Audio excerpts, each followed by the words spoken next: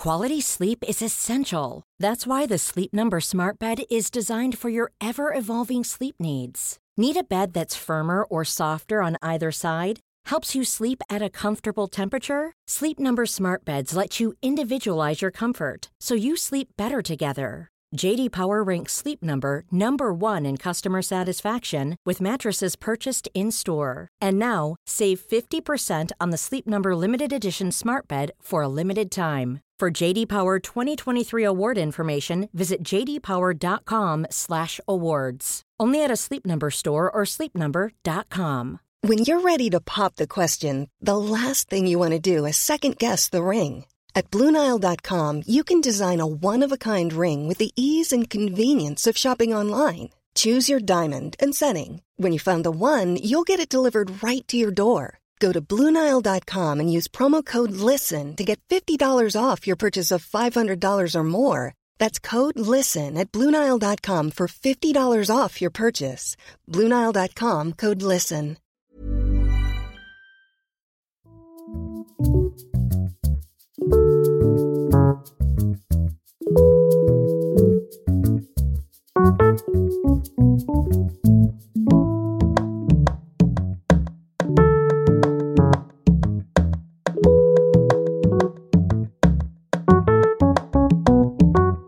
Hej och hjärtligt välkomna till ett nytt avsnitt av podden Sinnessjukt med mig, Christian Dahlström.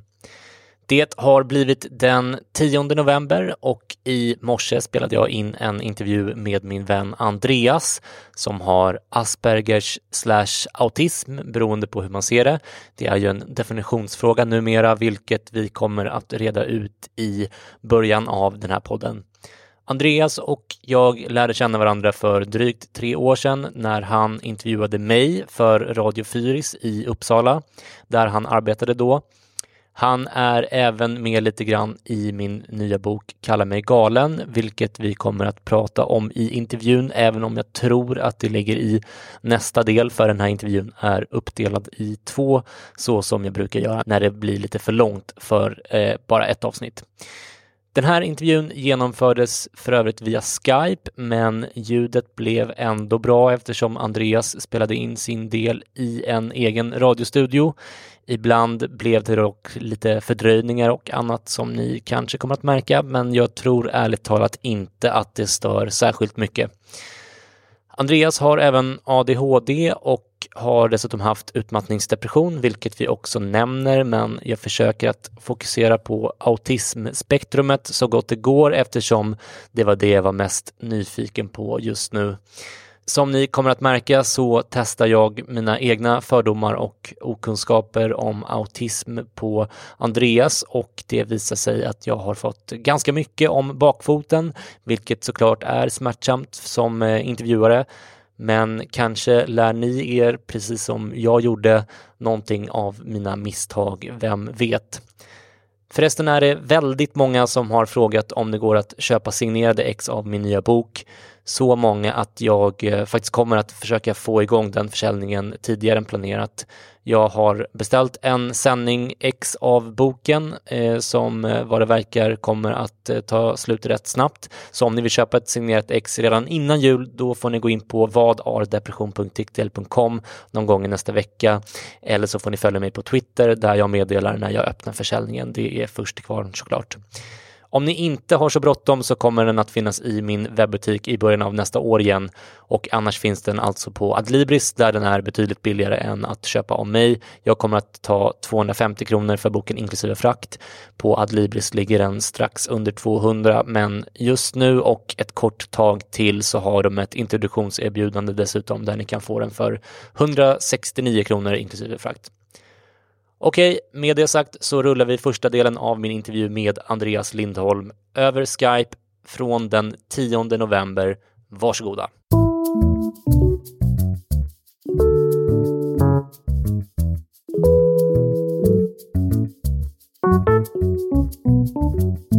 Ålder?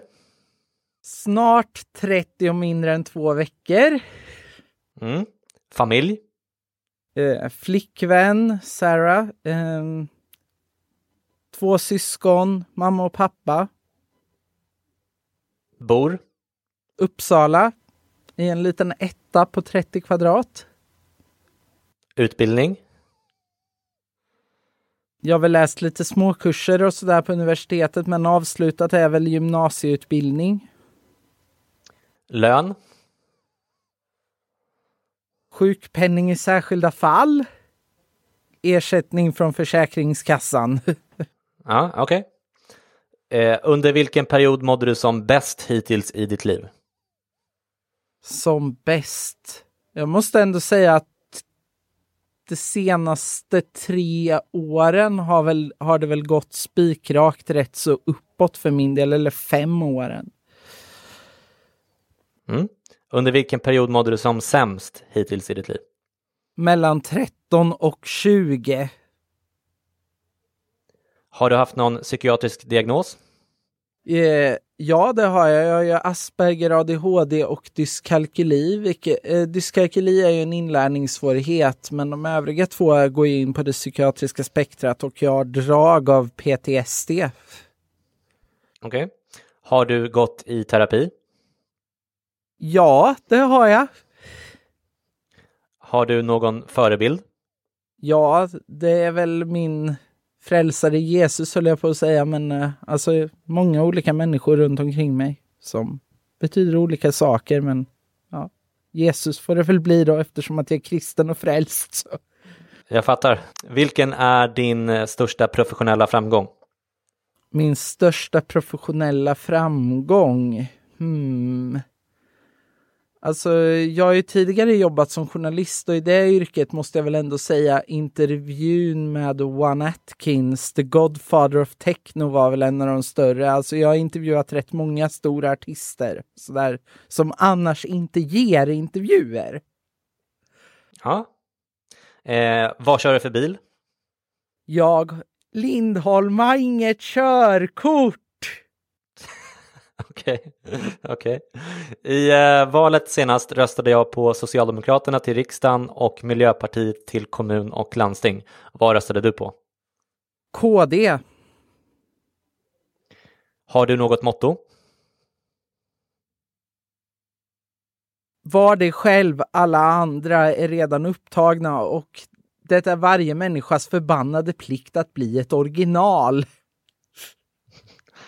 När var senast du grät? Senast jag grät? Det var väl härom kvällen, tror jag. Alltså jag är ganska nära till känslorna, så att det...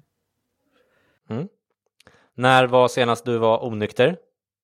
Onykter var väl i början på oktober. Jag hade varit ute på en pub när jag var iväg i Storbritannien och tagit en öl. Jag är ganska känslig för alkohol, för jag hade inte druckit alkohol då på ett helt år. Okej. Om man tittar in i belastningsregistret, hittar man någonting på dig då? Nej. Vad läser du? Ja, vad läser jag just nu? Jag läser en bok om en katedral i Storbritannien som jag besökte när jag var iväg nu här för några veckor sedan. Så jag köpte på plats. Okej. Vad lyssnar du på?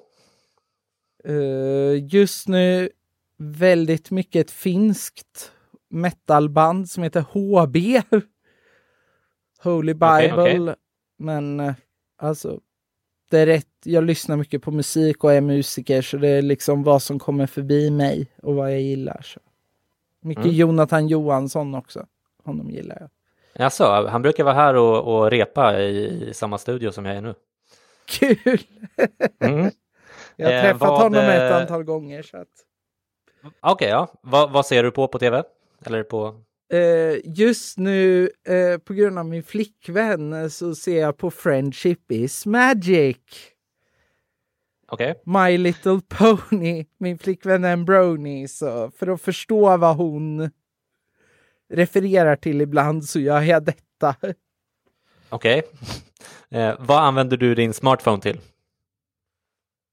Vad jag använder min smartphone till? Det är rätt mycket sociala medier, Instagram, fota väldigt mycket, men också sköta lite vuxenärenden. bank, försäkringskassa, e-legitimation, ja, sånt där. Förresten, jag måste fråga, vad är en brony för något? En brony är ett fan av My Little Pony av Friendship is Magic. Alltså det är en hel subkultur med... Ja. Okej. Jag trodde att det var barnböcker, men det kanske är... Jo, men den här tv-serien har tydligen... framförallt unga män har uppskattat den här tv-serien väldigt mycket. Så att de fick en oväntad målgrupp på den. Aha. Ja, det är ju bara att gratulera. Du, jag tänkte att vi skulle börja den här intervjun med att prata om Aspergers begreppet. Den har, vad jag förstått, försvunnit ur den nya DSM-manualen där man istället bara pratar om autismspektrumsyndrom eller autism då. Och på Stockholms läns landstings hemsida läser jag att forskare har funnit att det inte finns vetenskapligt stöd för att de autismdiagnoser som finns idag verkligen är olika tillstånd. Istället tänker man nu att det rör sig om samma svårigheter och att allt ryms inom begreppet autism, men att olika individer fungerar olika inom detta spektrum. Och då tänker jag, vad tycker du om att Aspergers begreppet verkar försvinna? Upplever du att det trots allt finns viktiga skillnader som motiverar att ha kvar Asperger som uttryck, eller är det här en liksom rimlig utveckling? På ett sätt är jag för, men på ett sätt är jag emot. Därför att problemet är att vi vanliga dödliga inte har förstått nivåindelningen när man gjorde om autismdiagnosen i DSM-5. Okej. Alltså, många av oss har inte... Alltså, det är för abstrakt indelning för att många av oss ska förstå. Okej. Kan du utveckla? Vad är det som är svårt att förstå? Jag har inte läst dem själv. Grejen är att de här nivåerna är så pass luddigt definierade. Så att det är svårt att liksom förstå, ja, men vad är den högre skalan i det här och vad är den lägre skalan? Vad är den lågfungerande änden respektive den högfungerande änden i det hela? Okej, men Aspergers har väl, eller tillhör väl den mer högfungerande änden, eller?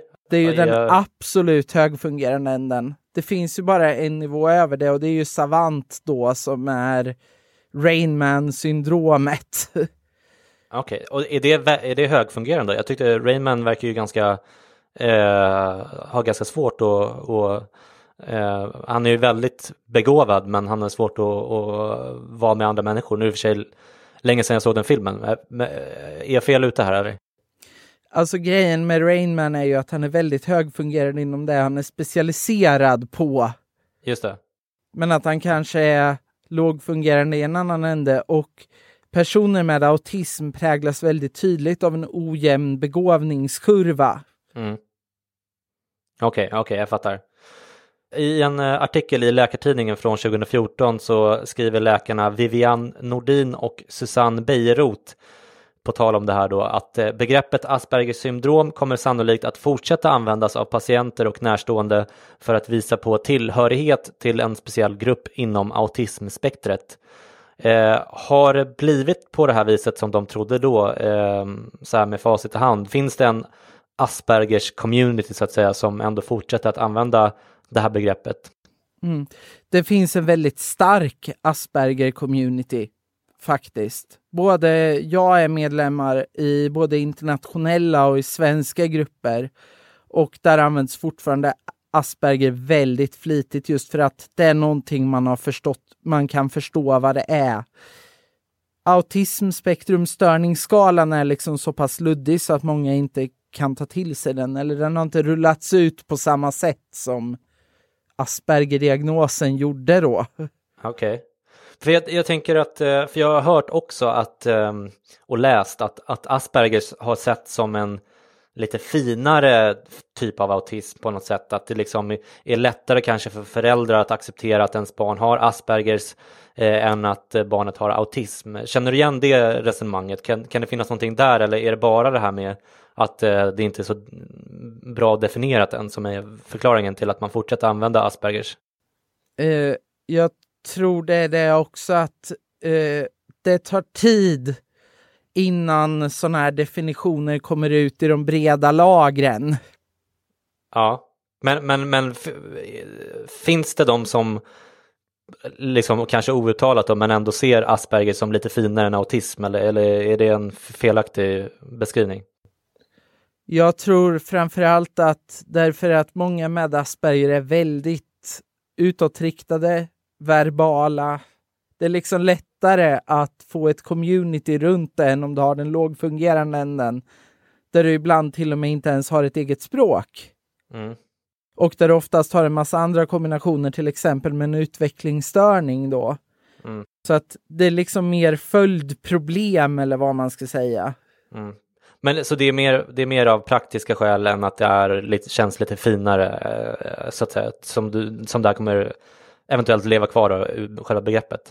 Ja, exakt. Och faktum är att FN har ju inte ändrat sitt diagnossystem än, vilket är det som svenska sjukvården utgår ifrån, ICD. Just det.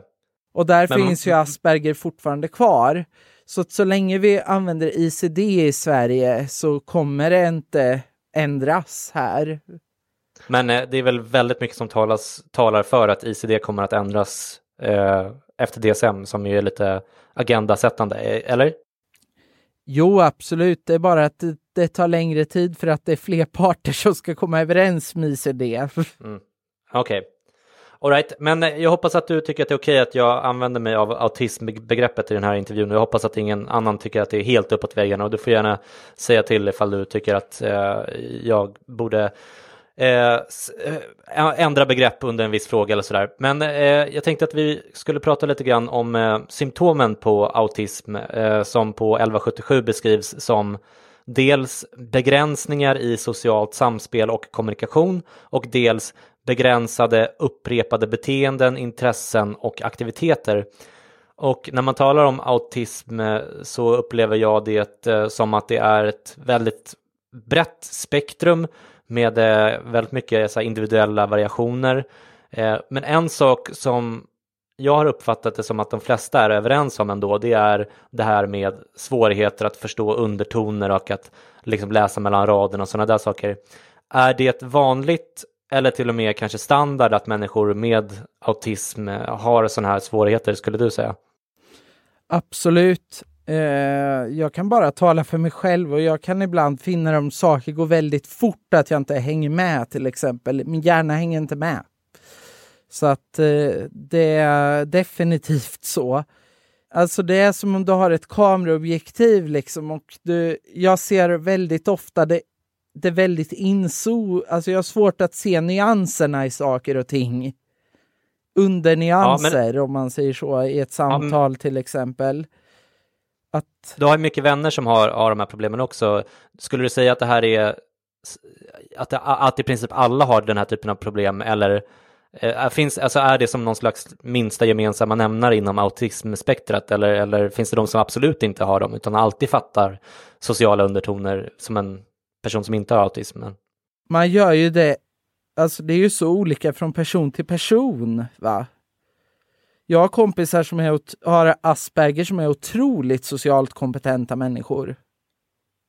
Men jag har också kompisar inom spektrat som kanske väljer att hålla sig undan just för att man inte är bekväm med att vara social. Okej.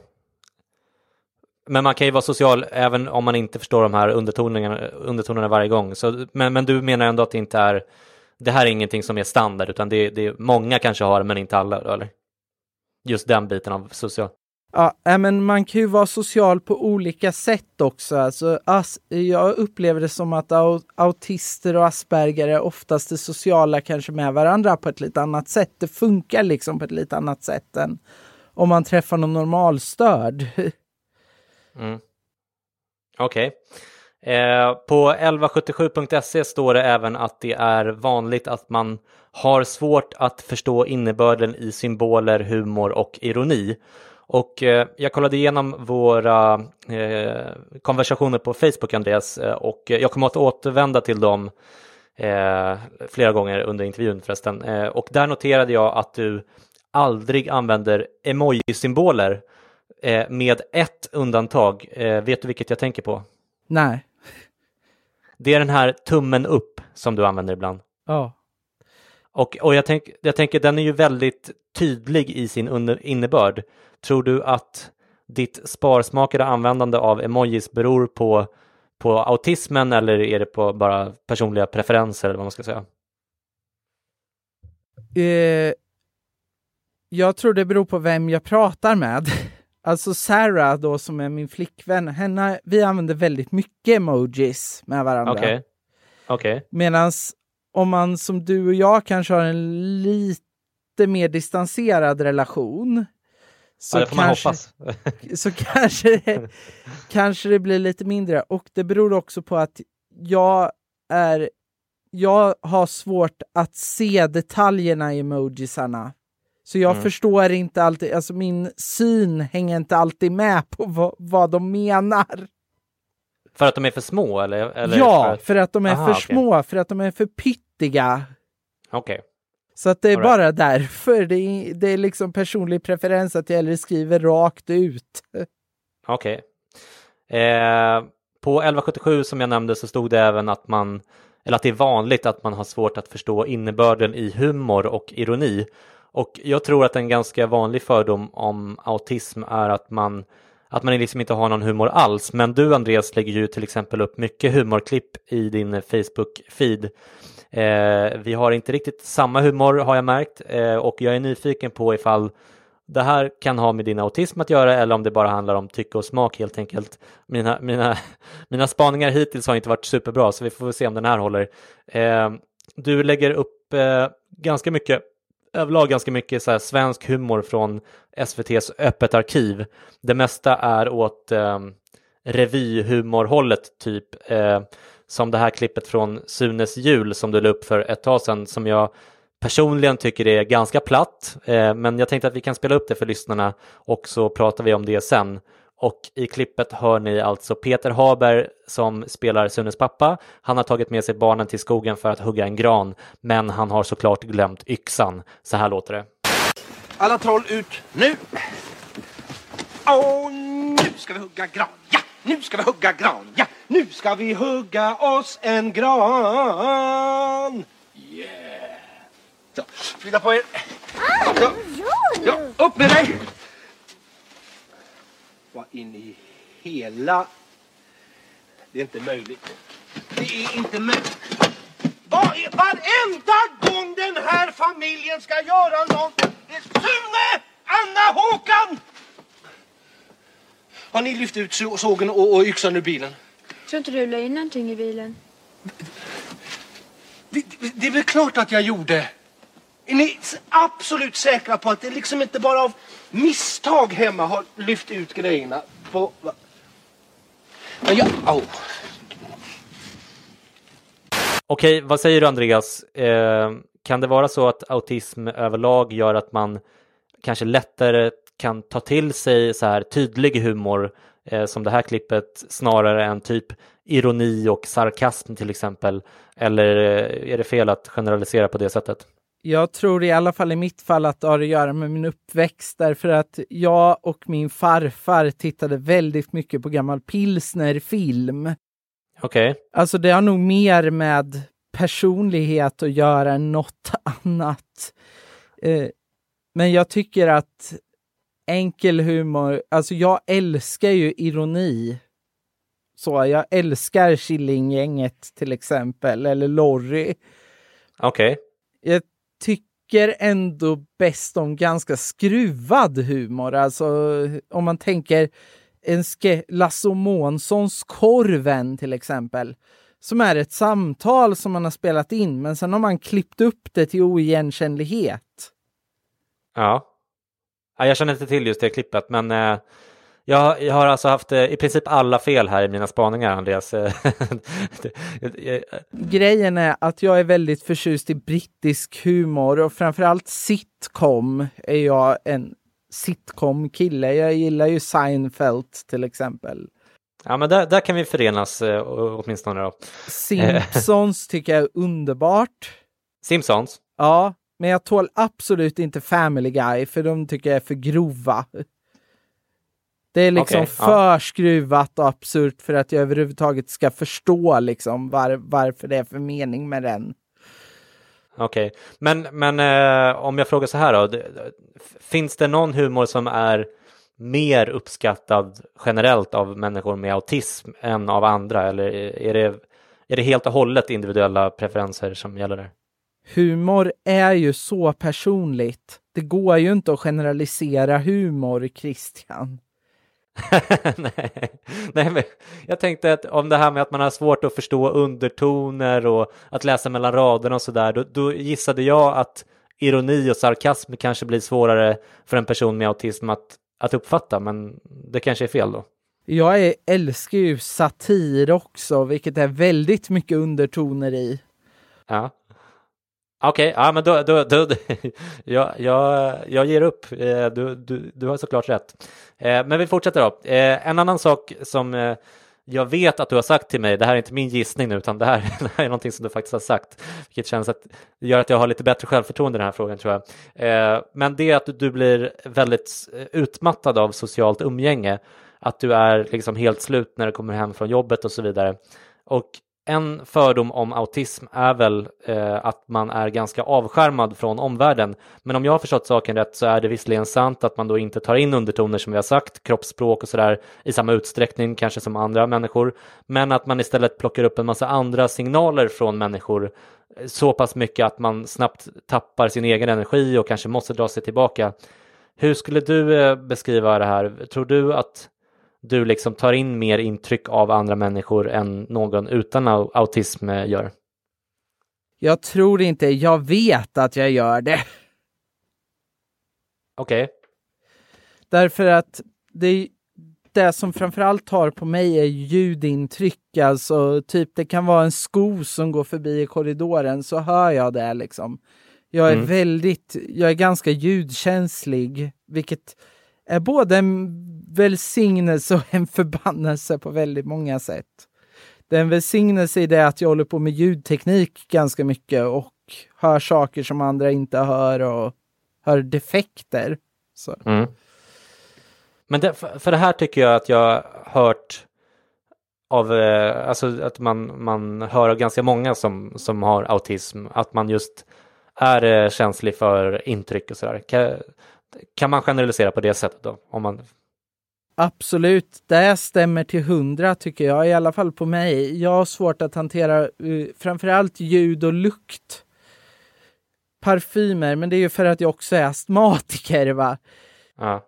Så jag får ju allergiska reaktioner om någon har väldigt mycket parfym på sig då, så att det börjar rinna och ha sig i ögonen, vilket inte är så trevligt. Mm. Men... Okej. Ja, men då får jag nästan helt rätt där. Det är ju skönt. Men du, många tror ju också att autism innebär att man inte har någon empati, eftersom man just kan verka lite avtrubbad och avskärmad. Men det finns faktiskt de som hävdar att människor med autism i själva verket oftast känner mer empati än gemene man. Men att man dels, som sagt, kanske plockar upp lite andra signaler och missar dem som för oss andra känns väldigt uppenbara. Och dels att man kan känna så stark empati med andra människor att man skärmar av sig av just det skälet. Alltså att det blir för mycket helt enkelt. Tror du att det ligger någonting i den teorin? Life is full of what-ifs. Some awesome, like what if AI could fold your laundry? And some, well, less awesome. Like what if you have unexpected medical costs? United Healthcare can help get you covered with Health Protector Guard fixed indemnity insurance plans. They supplement your primary plan to help you manage out-of-pocket costs. No deductibles, no enrollment periods, and especially no more what-ifs. Visit uh1.com to find the Health Protector Guard plan for you. Jewelry isn't a gift you give just once. It's a way to remind your loved one of a beautiful moment every time they see it. Blue Nile can help you find the gift that says how you feel and says it beautifully, with expert guidance and a wide assortment of jewelry of the highest quality at the best price. Go to BlueNile.com and experience the convenience of shopping Blue Nile, the original online jeweler since 1999. That's BlueNile.com to find the perfect jewelry gift for any occasion. BlueNile.com. Quality sleep is essential. That's why the Sleep Number Smart Bed is designed for your ever-evolving sleep needs. Need a bed that's firmer or softer on either side? Helps you sleep at a comfortable temperature? Sleep Number Smart Beds let you individualize your comfort so you sleep better together. JD Power ranks Sleep Number number 1 in customer satisfaction with mattresses purchased in-store. And now, save 50% on the Sleep Number Limited Edition Smart Bed for a limited time. For JD Power 2023 award information, visit jdpower.com/awards. Only at a Sleep Number store or sleepnumber.com. Absolut. Jag tror absolut inte autister är oempatiska. Det vore fel att säga därför att jag känner så pass många människor på spektrat att många av dem känner väldigt mycket. De bara kanske inte uttrycker empati på det sättet som vårt samhälle förväntar sig. Och det är någonting som forskningen också har kommit fram till, att man kanske saknar begrepp om kognitiv empati, brukar man prata om. Ja. Men att man har en empati ändå. Alltså man har det inte i ordets traditionella bemärkelse. Nej. Men att man känner, man är där, man... Ja. Men hur uttrycker man det då? Snarare än hur vi andra gör, så att säga. Om jag som inte har autism, om jag ska försöka lära mig att tolka andra, alltså autisters eller människor med autism och deras uttryck för empati, vad kan jag tänka på då? Alltså man kanske inte visar det känslomässigt på samma sätt. Man bär det kanske mer, man kanske håller sig innanför lite mer. Så. Men det låter ju svårt att upptäcka i sådana fall för mig då. Ja. Jag är ju en väldigt, väldigt känslomänniska, bör man ju veta också. Alltså jag är väldigt nära till mina känslor. Mm. Och har väldigt lätt att vara empatisk och liksom så, tycker jag i alla fall. Jag är verkligen ingen känslokall människa. Jag skulle inte kunna leva då liksom. Nej, men det är absolut inte så jag har uppfattat det heller. Men hur upplever du att du uttrycker empati då? Om du försöker visa empati för mig till exempel, hur skulle du göra då? Jag skulle nog skriva någonting eller något sånt där. Alltså uttrycka mig. Jag är ganska en ordmänniska, så att jag är ganska bra på att skriva saker. Och jag kanske inte uttrycker det verbalt på samma sätt som en annan människa skulle göra. Men jag har å andra sidan suttit med människor som har gått igenom otroligt svåra saker och bara funnits där för dem. Mm. Och det kan ju räcka många gånger, men att skriva till dem, där känner du dig mer hemma än att kanske visa det med verbalt eller att ge dem en kram eller något i den stilen. Kram funkar ju för mig definitivt. Jag är en väldigt huggy person. Så... Okej, ja, det är bra. Det är olika för olika människor. Jag har bara svårt att definiera det så här rakt av nu på rak arm. Nej, men jag tycker att du gör det bra, så det är ingen problem. Men hur var det för dig när du växte upp då? Uppfattade andra dig som liksom mindre empatisk än andra barn, eller för att de inte plockade upp de här signalerna, tänker jag? Jag tror jag var ett väldigt känslostarkt barn. Det är också en referens till en boktitel av Bo Heilskov som håller på mycket med en metod som används väldigt mycket på lågfungerande autister som heter lågaffektivt bemötande. Mm. Och jag känner definitivt igen mig med att man har svårt att reglera sin emotionsnivå. Mm. Alltså vad man känner, det är väldigt mycket på eller av i mig. Mm. Och... Men att vara känslostark behöver inte vara samma sak som att man är empatisk eller att man visar empati. Alltså uppfattades du som att du hade svårare att connecta till andra barn, eller liksom, alltså jag säger inte att det är så, jag bara spånar här. Att du hade svårare att förstå när du kanske sårade någon annan, eller jag vet inte vad det kan vara. Jag tror jag var väldigt medveten om vad jag gjorde, men å andra sidan så har jag ju föräldrar som också dragit med mig till kyrkan hela tiden, så att jag har haft väldigt mycket övningsutrymme på det här med socialt samspel och allt det där. Mm. Jag hade ju ett väldigt starkt killgäng när jag gick låg och halva mellanstadiet hade jag ett väldigt starkt killgäng jag hängde med. Så att du hade inga problem med de liksom sociala interaktion och sådär när du växte upp? Jag skulle inte säga det, och jag hade väldigt många tjejkompisar också när jag var barn. Det var liksom åren mellan 13 och 15 som var katastrofala för mig på det viset. Därför att vi flyttade och jag fick aldrig någon ny riktig kompis. Och den kompisen jag hade, hon är tyvärr död. Så att, hon dog. Hon var en av de här, hon dog i branden på SSS. På vad då? Sankt Sigfrids psykiatriska sjukhus i Växjö. Aha. Hon var en av offren. Oj då, usch. Så att det var väldigt tuffa år, och gymnasiet var jag nog fortfarande så pass. Alltså jag utvecklade jag hade väldigt mycket trauma under de åren. Så att min kropp minns väldigt selektivt. Mm. Det var de här PTSD-symptomen du pratade om tidigare. Och därför så kan jag inte riktigt minnas. Men jag tycker ändå att jag har ett väldigt rikt socialt liv idag. Som jag njuter väldigt mycket av. Att äntligen liksom ha fått vänner som jag gillar att umgås med. Att liksom inte vara ensam.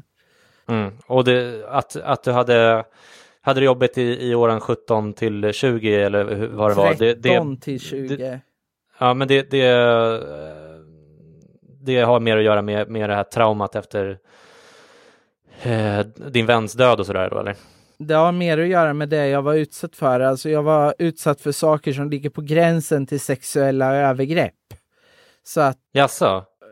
Det är därför liksom jag var så mobbad så att jag frös helt enkelt. Jag gick runt som, om du har du läst Mumin? Nej, eller väldigt länge sedan i sådana fall. Eller sett tv-serien som gick när vi var små. Ja, men det har jag säkert gjort. Det osynliga barnet var ju jag då. Så att jag var ju väldigt inne i mig själv. Väldigt sådär. Gick runt som en zombie i princip. Men hade det att göra med att du flyttade då också? Att du blev mobbad och trakasserad och sådär, eller? Det är inte så lätt att komma in i en landsbygdsskola, kan jag säga. Okej. All right. Men du, hur har autismen, om vi pratar specifikt om den, hur har den påverkat dig under din uppväxt, tycker du? Alltså jag fick ju inte någon autismdiagnos förrän jag var 20. Nej, men den har ändå funnits där, eller hur? Det är väl medfött? Jag har ju läst lite papper och så från skolan, och att de beskriver mig som ett väldigt introvert barn. Mm. Alltså att jag går mer in i mig själv om jag blir ledsen och sådär. Okej. Och jag tror att autismen har funnits där hela tiden. Jag hade ju ett väldigt starkt specialintresse på den tiden, och det var ju datorer. Mm. Så det har jag ju haft ända sedan dess liksom, men jag tror också att det var lättare på något sätt när man var yngre, att det här med sociala koder och allting sånt, saker var lite mer förlåtande när man var ung, men det är fortfarande, tror jag, att jag har levt med den här autismen hela mitt liv. Men jag ser det mer, jag tycker det är mer en välsignelse än en förbannelse faktiskt. Det tycker jag. Jag tycker det är en tillgång för mig. Hur menar du då? Kan du utveckla? Därför att jag ser saker som andra inte ser. Jag har ett väldigt sinne för detaljer till exempel. Ja. Noggrannhet. Jag har ett exempel. Vi gjorde en stor fastighetsinventering på jobbet när alla rum skulle in i en Excel-fil. Jag var den enda som satt med det där i ett par veckor förra sommaren. Just för att du har ett öga för detaljer då, eller? Då inte bara därför, men för att jag gillar repetitiva saker. Ja, men det måste vara en jävla stor fördel i arbetslivet, för det är ju ganska få som tycker om just repetitiva saker. Ja. Jag gillar blandningen i mitt jobb mellan det repetitiva och där on the fly, liksom, att man tar vad som kommer in. Du är vaktmästare på Skatteverket, är det inte så? Ja, via daglig verksamhet bör tilläggas i sammanhanget. Vad innebär det då? Daglig verksamhet är en insats för människor som har rätten till LSS, lagen om stöd och service till människor med särskilda funktionshinder. Som alltså innebär att man, som i mitt fall då, kan få komma ut och göra praktik på en arbetsplats. Man kanske, om man är på autismspektrat i den här änden som jag är i, då är man ju väldigt ofta ute på vanliga arbetsplatser och har praktik. Ja. Men att man får lite mer tid på sig, man kan vara i interna grupper där jag är nu och gör den här intervjun ifrån en daglig verksamhet. Ja. Där jag jobbade i fem år, så att det är liksom... Och det var också i det sammanhanget vi träffades. Exaktamente. Du intervjuade ju mig för Radio Fyris. Ja. Kulturspanaren, va? Nej? Det var nog något... Ja, det var Kulturspanaren var det, ja. De där åren är lite luddiga för att man gjorde så pass mycket. Så att det är svårt för mig att distingera vad som är vad liksom i det där. För att man jobbade så pass mycket och man gjorde så pass mycket intervjuer så att jag har svårt att särskilja. Jag fattar. Men du, en av de sakerna som jag uppskattar mest med dig, Andreas, det är att du säger och skriver precis vad du tycker. Det är så jag uppfattar det i alla fall, som att du aldrig liksom, eller väldigt sällan har några baktankar, eller att du försöker linda in saker, eller att du försöker hinta om någonting eller så, utan man behöver liksom inte lägga någon energi på att tolka vad du menar. Ett exempel från vår Facebook-konversation genom åren är den här. Du skriver så här: tack för ännu ett intressant program. Inget hej eller så för övrigt, noterar jag, liksom inget kallprat. Och då svarar jag, vilket program tänker du på? Och då säger du, det senaste om Kicks. Det är alltid intressant med CSR-frågor. Alltså Corporate Social Responsibility. Och då skriver jag, kul att du gillade det. Det var inte för säljigt och redaktionellt reklamigt då. Det var ju trots allt köpt, skriver jag. Och då svarar du, jo lite, men det var inte uppenbart. Förstår du vad jag menar här? Alltså, hade jag fått den frågan om ett program var för säljigt och redaktionellt reklamigt, då hade jag förmodligen lindat in det lite grann, typ liksom, ja, jag tycker inte att det blev så säljigt, kanske lite grann där i slutet när du sa så här och så här. Men du skriver direkt att jo, det var lite för säljigt och reklamigt, men inte för uppenbart. Och då undrar jag igen då, om du tror att det här är typiskt autism, att man är lite mer direkt på det här sättet. Jag tror att direktheten man har i en Asperger eller autismdiagnos är en tillgång. Och jag har ju lärt mig av mina föräldrar att man ska inte ljuga. Och jag gillar dessutom att vara direkt, därför att det blir mycket mindre komplicerat i relationer då. Ja. Är man ärlig så kommer man oftast mycket längre. Ja, kanske. Och som sagt, jag uppskattar det. Men tror du att det har att göra med autism? För nu nämnde du dina föräldrar här. Och jag antar att de också är kristna som du. Tror att det de är ju pastorer. Ja, du ser. Då får man anta det. Tror du att det har att göra mer med alltså den kristna dygden, att man inte ska ljuga? Eller tror du att det kan vara en del av autism spektrumet, eller kan det vara en kombination, eller förstår jag menar? Jag tror att i mitt fall är det en kombination av båda två.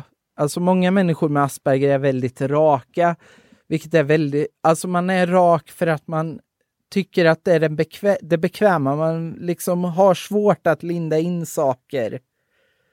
Mm.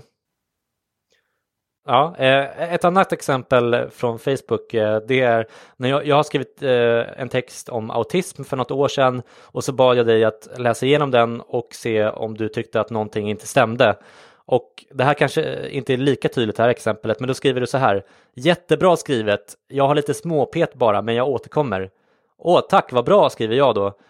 Lite lättad kanske att du tyckte att texten var bra. Men då svarar du, bland annat finns det lite klumpiga formuleringar här och där. Och då tänker jag att skriva att jag är klumpig, det är ganska hårt. Och i det här fallet så stämde det säkert, så det är absolut inga konstigheter. Och som sagt, jag tycker att det är ganska skönt att du är så ärlig. Men många hade kanske lindat in det här omdömet lite.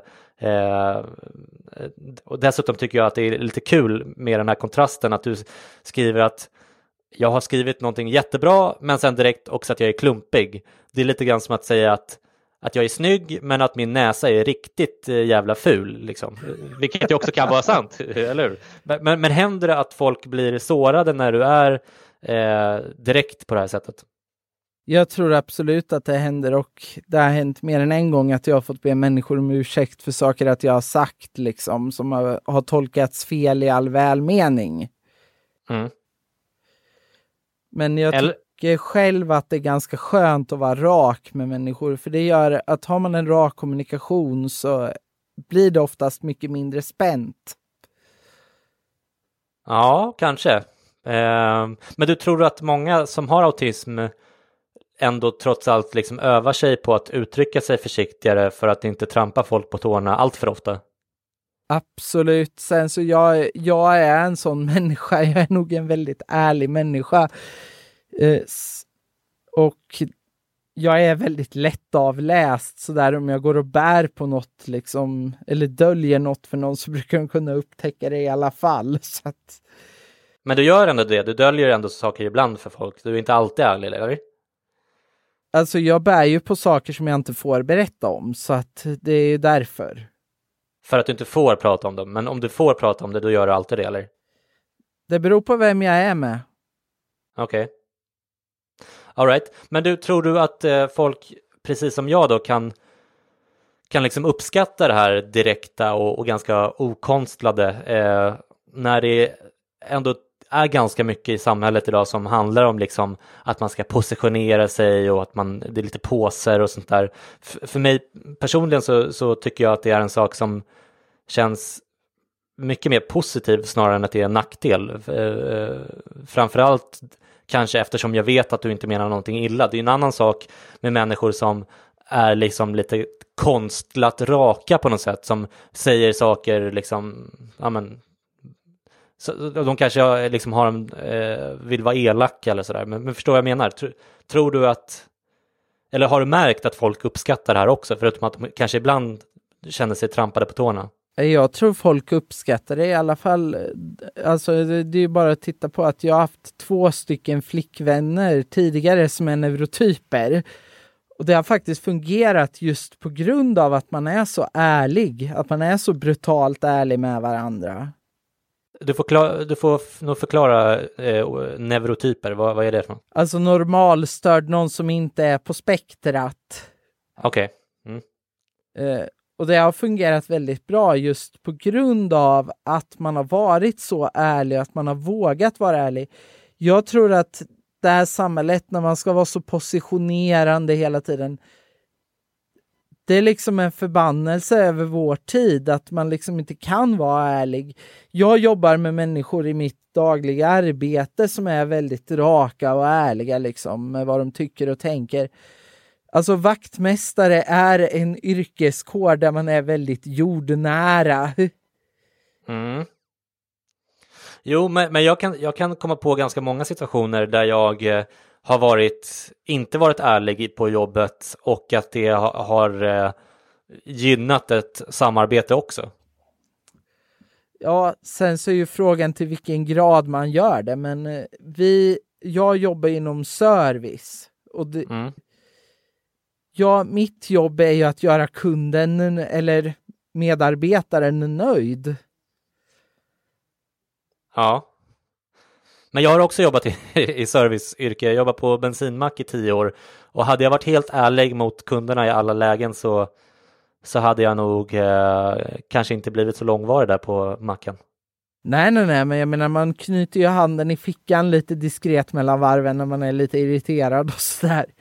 Ja, okej. Det är ärligt på det sättet med vad man tycker och tänker, men man håller det inom sig. Men ibland överlag lite mer rakt då kanske.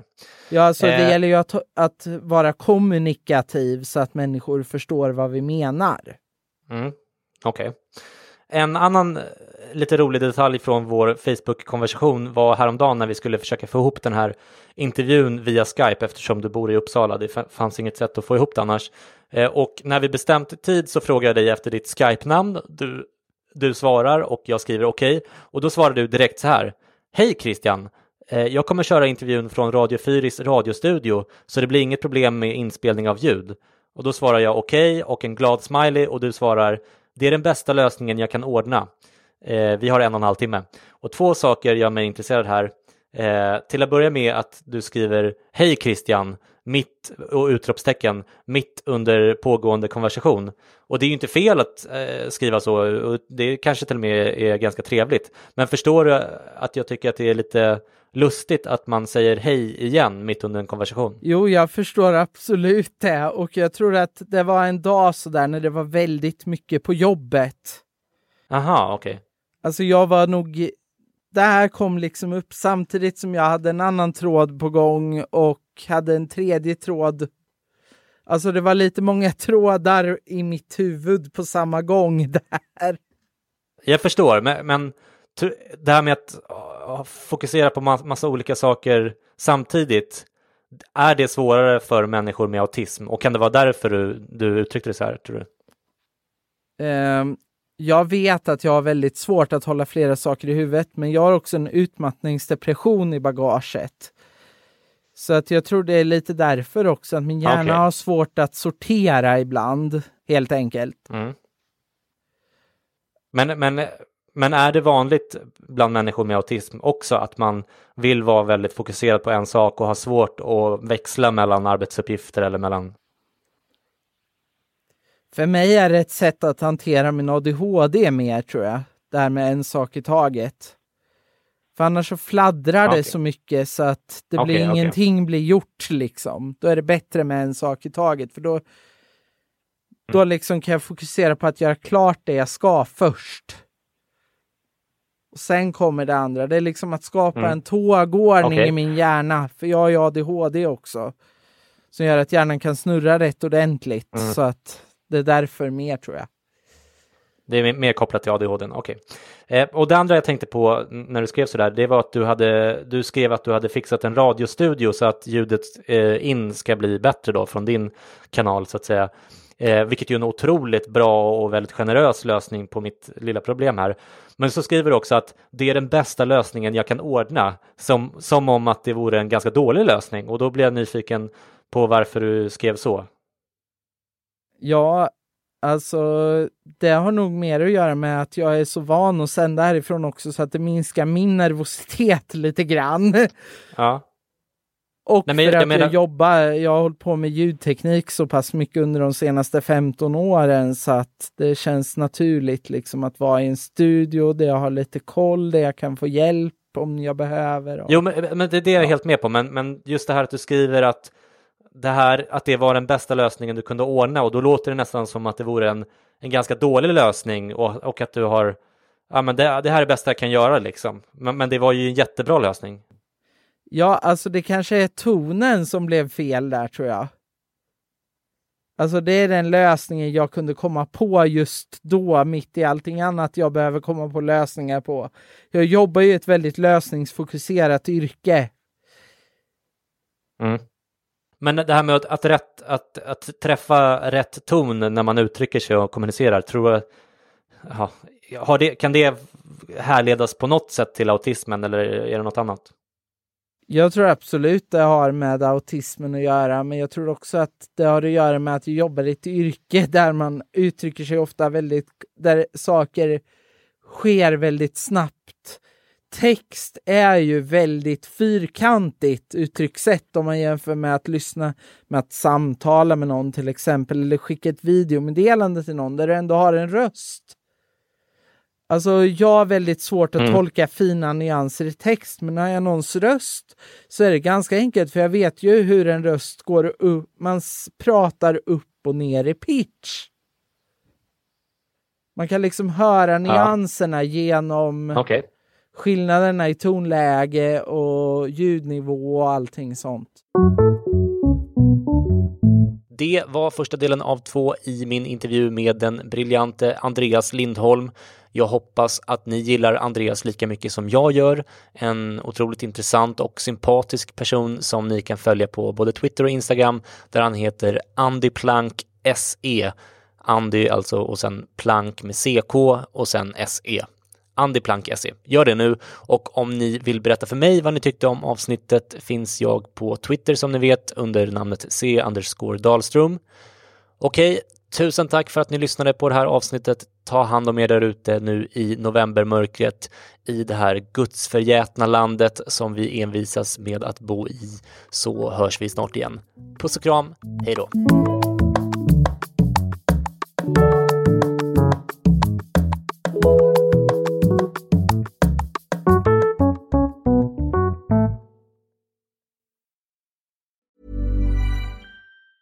Hey, it's Danny Pellegrino from Everything Iconic. Ready to upgrade your style game without blowing your budget? Check out Quince. They've got all the good stuff, shirts and polos, activewear, and fine leather goods, all at 50 to 80% less than other high-end brands. And the best part? They're all about safe, ethical, and responsible manufacturing. Get that luxury vibe without the luxury price tag. Hit up quince.com/upgrade for free shipping and 365-day returns on your next order. That's quince.com/upgrade. Mom deserves the best, and there's no better place to shop for Mother's Day than Whole Foods Market. They're your destination for unbeatable savings, from premium gifts to show-stopping flowers and irresistible desserts. Start by saving 33% with Prime on all body care and candles. Then get a 15-stem bunch of tulips for just $9.99 each with Prime. Round out Mom's menu with festive rosé, irresistible berry chantilly cake, and more special treats. Come celebrate Mother's Day at Whole Foods Market.